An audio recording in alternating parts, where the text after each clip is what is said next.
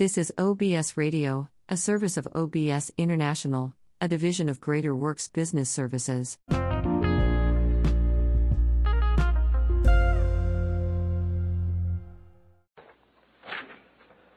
morning.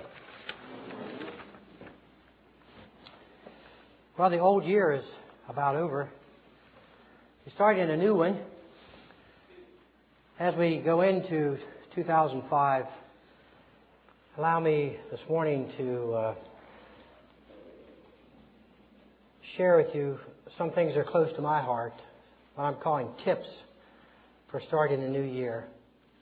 You'll have a difficult time following in the Bible, so you might just want to jot notes because we'll move quickly through the 10 points or 10 tips I have. And I pray that God would take some of those and help you and help all of us as we try to live the new year in a way that's productive and beneficial for us in the kingdom of God. First suggestion I have for you is from 1 Corinthians 13. To paraphrase, keep short accounts. Corinthians says, love keeps no record of wrongs. So keep short accounts for this coming year. Some of you knew that when I was about early 20s, I lost a dear friend of mine in a car accident.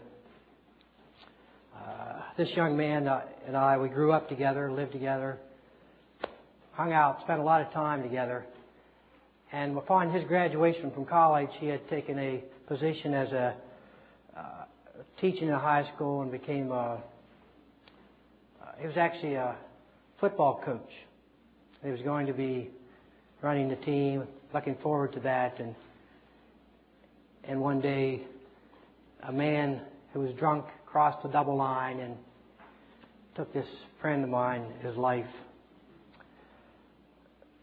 A number of years had passed since his death, and I saw his mother, whom I knew quite well. I used to stay at her house periodically. And as we talked, it became obvious that this woman was more than just not the same. I mean, you're never the same when you lose a loved one, especially a child. But she was still bitter at the man who had crossed the center line and taken her son's life. And so I directly asked her, have you ever forgiven this man? And in effect, what she said was, I can't. And of course, you could see it all over her face. Her life was nothing. She was withered away, eaten alive by this bitterness that she still held from the injustice that was done to her son. Did you read the morning paper? There's an article on there on the subject of forgiving, of steps toward forgiveness, and you might want to read it. It was front page of one of the sections. And there's a man named Everett Worthington, Executive Director for Campaign for Forgiveness Research. He suggests 5 ways, 5 steps toward forgiving others. I'll just briefly touch them. He uses the analogy REACH, or the acronym REACH, R-E-A-C-H. R, recalling the hurt but not getting mired in negativity. E, empathizing with the offender, the one who's wronged you. A, altruistic gift of forgiving. That basically is selfless or unselfish forgiving. Not forgiving just because you are going to feel the benefits of forgiving, but forgiving because it's the highest thing you can do. It's the right thing to do. It's the noble thing to do. That's A, altruistic gift of forgiving. C, committing publicly to forgiving. Even if it's just a small public, even if it's just writing down the words, I forgive him, I forgive you. And then H, holding on to forgiveness. When we see the offender and we feel negative, we feel troubled still, remember we are holding to our commitment to forgive. And the forgiveness still is binding to them. So, first tip is remember to keep your accounts short. I've said often that the Lord's Prayer is a dangerous prayer to pray, especially when you get to that part, forgive us our debts as we forgive our debtors. And that's translated, Lord, forgive me the way I forgive others. That's dangerous if you aren't letting go.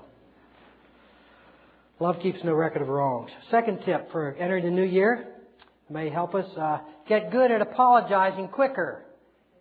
Here now, you are the problem, not the other person, but you've done the offense. To use the words from Matthew 5, settle matters quickly with your adversary. Settle matters quickly with your adversary. You know, we need good role models. And some of you are good role models. And there are people in society who are looking for role models. People who work hard. Especially in this day and age, we need hard workers. We're a society of pleasure. We need people who are honest, people of integrity, people who are responsible. But you know what else we need? We need role models who, when they blow it, because we're not perfect, and as soon as we mess up, we need role models who apologize quickly.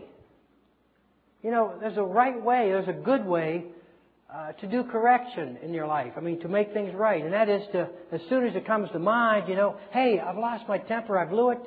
Don't just wait a week or when it's convenient to apologize or to call or to put back what you've taken. Just do it quickly and get faster. The older you get in Christ, get faster at making your apologies sooner.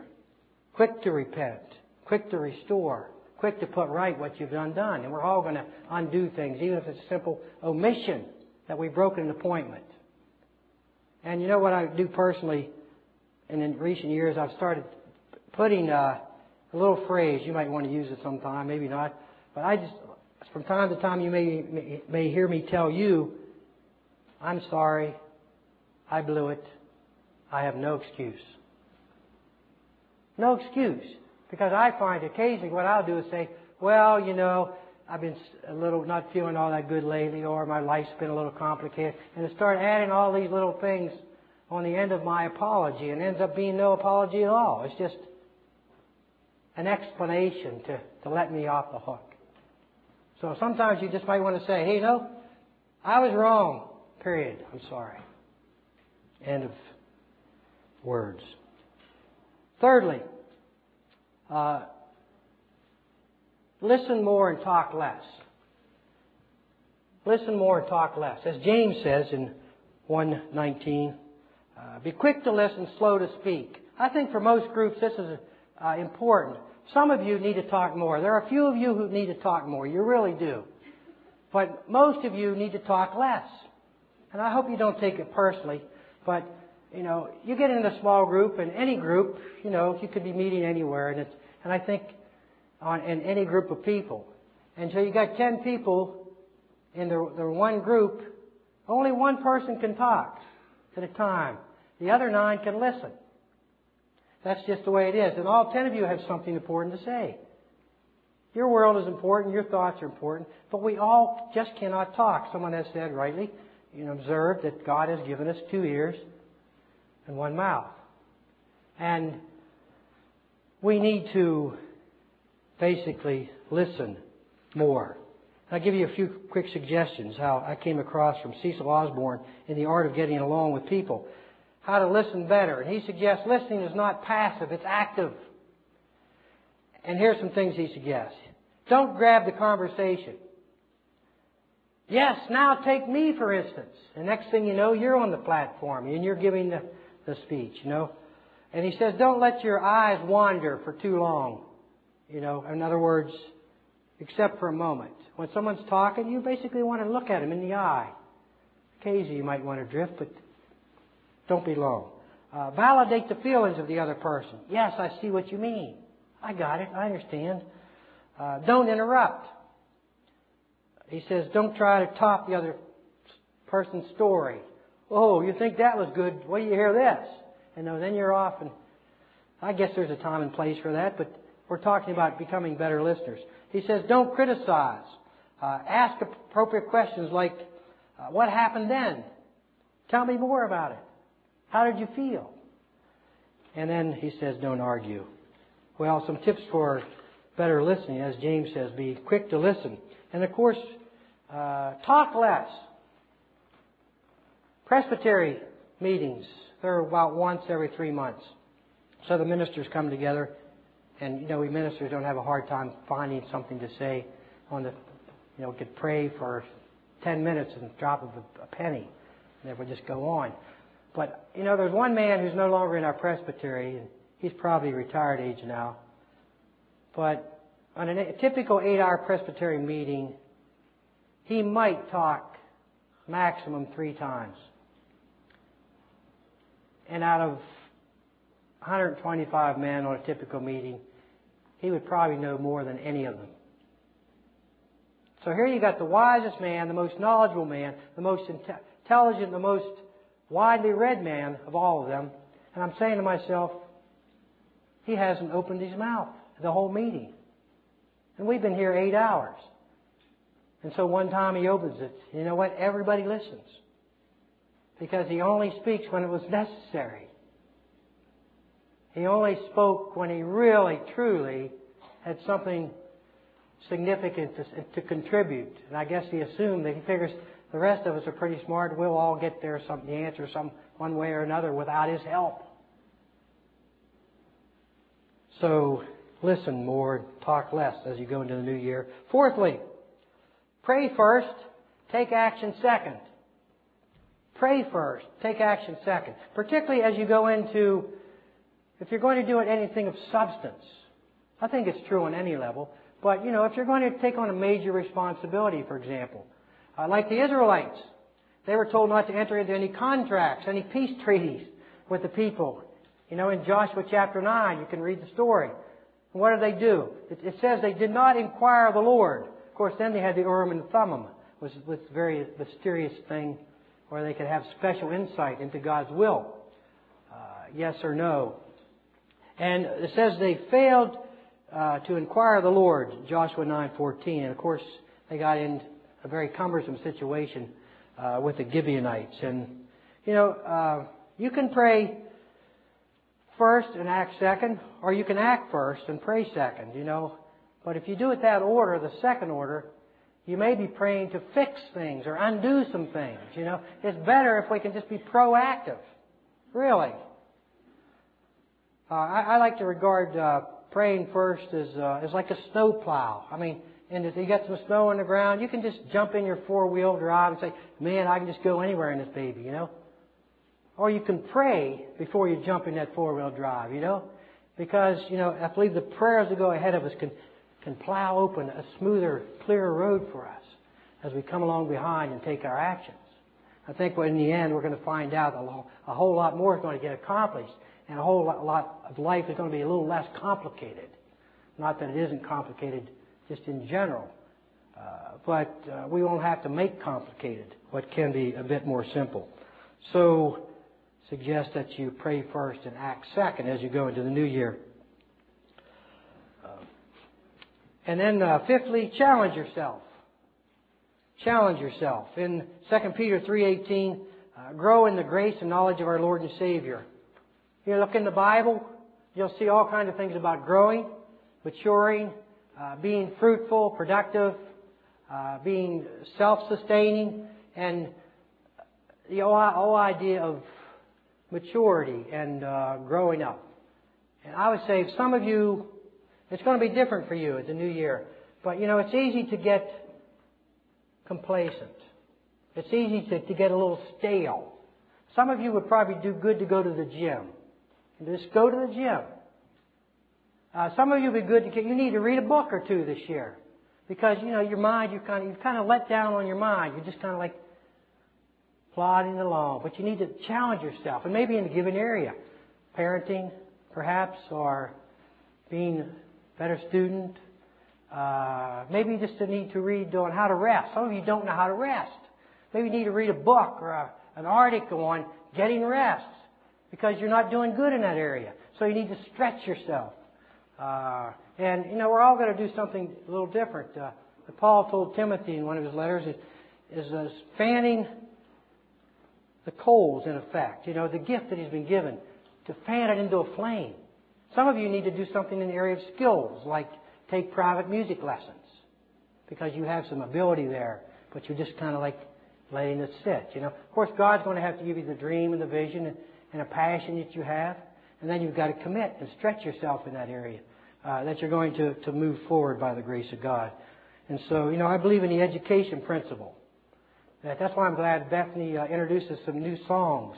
Not too many at once, because you can't do too much in any area, you know. But we learn some new songs, and we're not just singing, you know, Amazing Grace, the only song we know for the end of our lives, or just the ones in the hymnal. But and that goes true for any area. The educative principle that we need to be growing and expanding, and watch what God does as He grows up some wonderful dreams and visions that you may have. If I'm saying, I challenge you to commit to something new and fresh, and something that will enlarge your world in the world of Christ in you in a bigger and a positive way.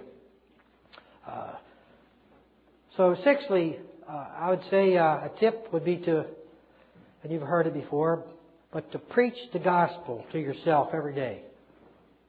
Preach the gospel to yourself every day. Sometimes we think the gospel is only for people to be introduced to Christ. And once they come to Christ, and that's it. You know, friends, it's the same gospel that brought you to Christ. It's the same gospel that's going to keep you staying vital and alive as you see the depth of Christ. You know, every day you need to refresh yourself in Christ's forgiveness. Every day you need to remember that He embraces you. Sometimes we go on, we'll go 6 or 7 days, and we're just going on, busy and doing things, and next thing you know, we're like in a big knot, and we can't figure out why. We're all tied up in problems and worries, and it's because we haven't refreshed ourselves in the grace of God. And He has a wonderful grace for you that you can draw upon to face the trials and the challenges of each new day.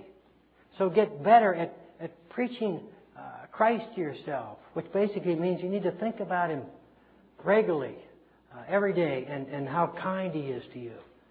He wants you to come to Him every day. Seek Him with your burdens, and you'll find a fresh view of Christ and His gospel. It'll keep you more exuberant in this new year. Seventhly, for entering the new year, I suggest that each month do something good that nobody knows about except you and God. Do something good for someone or a neighbor, friend, stranger that nobody knows about. Matthew 6 says, verse 3, when you give to the needy, for example, do not let your left hand know what your right hand is doing. Don't let your left hand know what your right hand is doing. You know, there are many people who won't give anything unless their name is put on a brick. You see, then they might give. If you put my name on that brick, they're not going to say it that way, of course. I'll give something. You know, if you put my name, you write me a letter of thanks, or if you, and we're not talking about money, we're talking about give of your time, to some organization or to some friend. Who cares if they pay you back? It doesn't make any difference if you get a thank you note or your name's in the bulletin. It's irrelevant from the point of giving. It may not be irrelevant. Somebody may indeed owe you a thank you. That's not irrelevant. But whether you get it or not is what I'm talking about. Are you willing to give quietly? And some of you are. You're good at it, and you know. In fact, it bothers you when you don't know how to receive a thank you well because you have learned so well to give quietly. But it's a great attribute to have, is to give secretly. And I say, do something big or even little that you want to try to get away with something. See if I can get away with this. Blessing someone without anybody knowing. Don't let your left hand know what your right is doing. God loves a cheerful giver, especially those who quietly give. And then number 8 tip, When you give, open your hands wide. Open your hands wide. Deuteronomy 15:11 says, I command you to be open-handed toward your brothers, toward the poor and needy in your land. You know, one of the good things I like about our church, there's a lot I like, but I especially like when we do, for example, we do Bach to Rock. And the session says, we're not collecting any money. We are not going to put a box out there or a jar, or people can even give donations. We don't want to even create the hint that we're throwing this for money. Or when we do Living Nativity, and we don't charge. You know, we got to pay to get those animals, but we don't want the community paying. You know, it's a gift. It's one way that we can bless them with the gospel of Christ and not ask anything from them. And let them have some cookies, some hot tea and chocolate or whatever. You know, when we have Bible schools, we don't charge for materials. I'm sure it's appropriate in certain occasions to charge. But I hope that in many ways, when we give, we just want to give freely and openly. And not just in a very stingy way. Or even a half blessing. Oh, well, I want to bless them, but I'm only going to bless them halfway.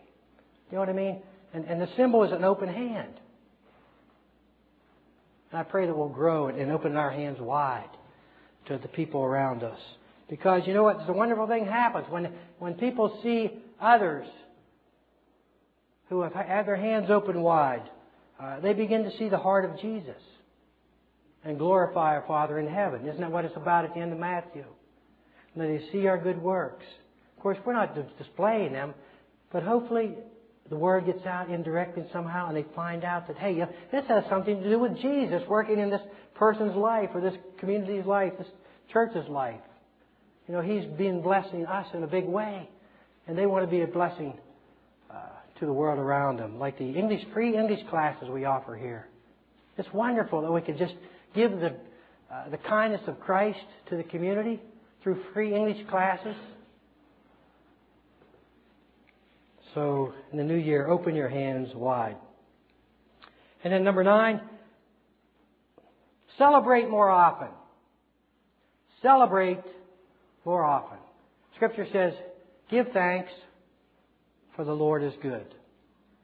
You know, I think we're good at petitioning. No problem thinking about what I need, what needs to be fixed, right? You don't have to look far. You walk through the house, there it is, you know. Got to fix that door hinge. You know, this could use a little painting. Walk over here. It'd be nice to have an upgraded dishwasher. You know, we're walking through the house, and you could find all things. You could spend years working around that house, trying to get everything in order, you know. Well, you start looking around relationships. What do you could say? You could spend years, you know, working on that marriage, you know, working on getting those better kids, working on mom and dad, trying to get them to move in a different situation, be better. You know, there's much to fix, much to improve. But I say this year, I want you to celebrate more. I think God wants you to celebrate more. I begin to pray that God opens your eyes to all the good that's going on, you know. And then one day you say, wow, the kid's got a couple of good grades. You know what we're going to do? We're going to a ball game. Why are we doing that? Because you got good grades. We're going out and spend an hour and having coffee. Why are you doing that? Well, you know, I just realized we don't have a mortgage payment anymore. And that was, well, you paid it off 4 years ago. Yeah, but I just thought about it today. I've never celebrated it. I've never celebrated, you know. So we're just going to celebrate. And begin to do stuff that where you, and sometimes your celebration may be just a thank you. Thank you, Lord. Oh, it's wonderful. We were at a wrestling match the other day. My wife pumped me in the ribs and said, it doesn't get any better than this. And what she meant by that was simply, it's a joyous moment, you know. One of our kids is doing well. He's healthy. We're having fun, you know. We're living life as a family. You know, our other kids are there and stuff. Appreciating the moment. There's so much not to appreciate. Like I say, so much needs to be upgraded and improved. But you know, don't let that spoil our joy and our celebration. Celebrate more often. Find creative ways to do it, too. I'd like to see us as a congregation really, this thing, the whole idea begin to take hold in a big way where people would walk in and say, these people are happy. Why are they happy? They got so many bills. Half of their people were dying. The truth is, we're all dying. You know, and they're looking out over us and they begin to discover, hey, they got problems like the rest of us. Why are they so enthusiastic about life? They've learned to celebrate. We got a big Savior. Count your blessings, as the old hymn says. Count them, name them one by one. Count your blessings, see what God has done. Count them, name them one by one. Count your many blessings, see what God has done. It's a much richer hymn than that. And then finally, number 10, expect the good. As you go into 2005, expect the good. I didn't say expect everything to be good, or to appear good, or to even feel good. But expect the good. And I think we have a promise in Romans 8:28. God works everything together for good for those who love Him and are called according to His purpose. You're called by God. God works everything together for good for those who love Him. Do you love God? I'm not saying you're perfectly, right?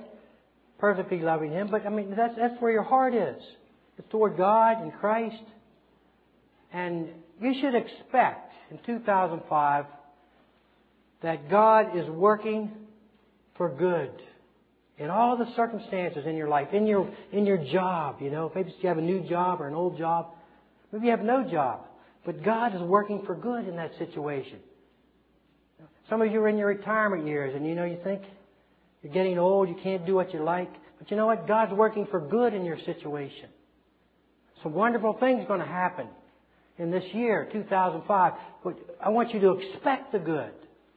To expect that somehow God's going to bless you. And you know what? You're going to be a blessing to your grandchildren, to your brothers, to your neighbors. You're going to be a blessing to the people. And many of you are blessing me in many ways. And in the relationships with one another, we're going to bless our communities.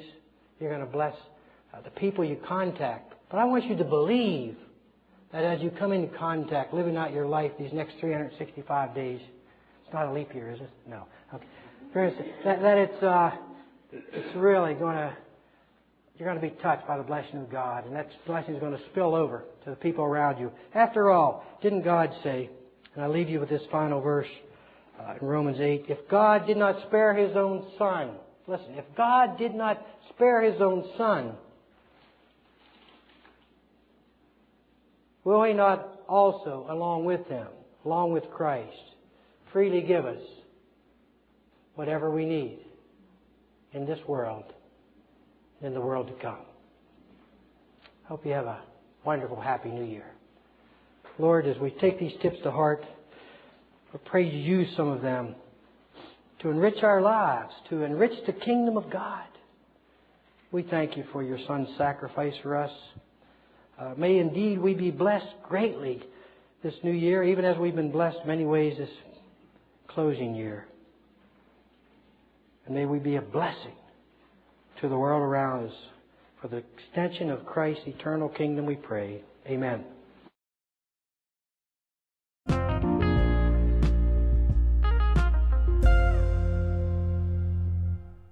The views expressed on this program are those of the guests and not necessarily the views of management and staff of OBS Radio, OBS International, and Greater Works Business Services. Guests who appear on this podcast are not required to pay a fee and is made possible by RadioGuestList.com. For more information, please visit our website at www.obsintl.cf. Follow OBS on Facebook at www.facebook.com/Austerlid Broadcast section. If you want to contribute financially to help us continue broadcasting, please go to paypal.me/obsintl. Thanks for tuning in.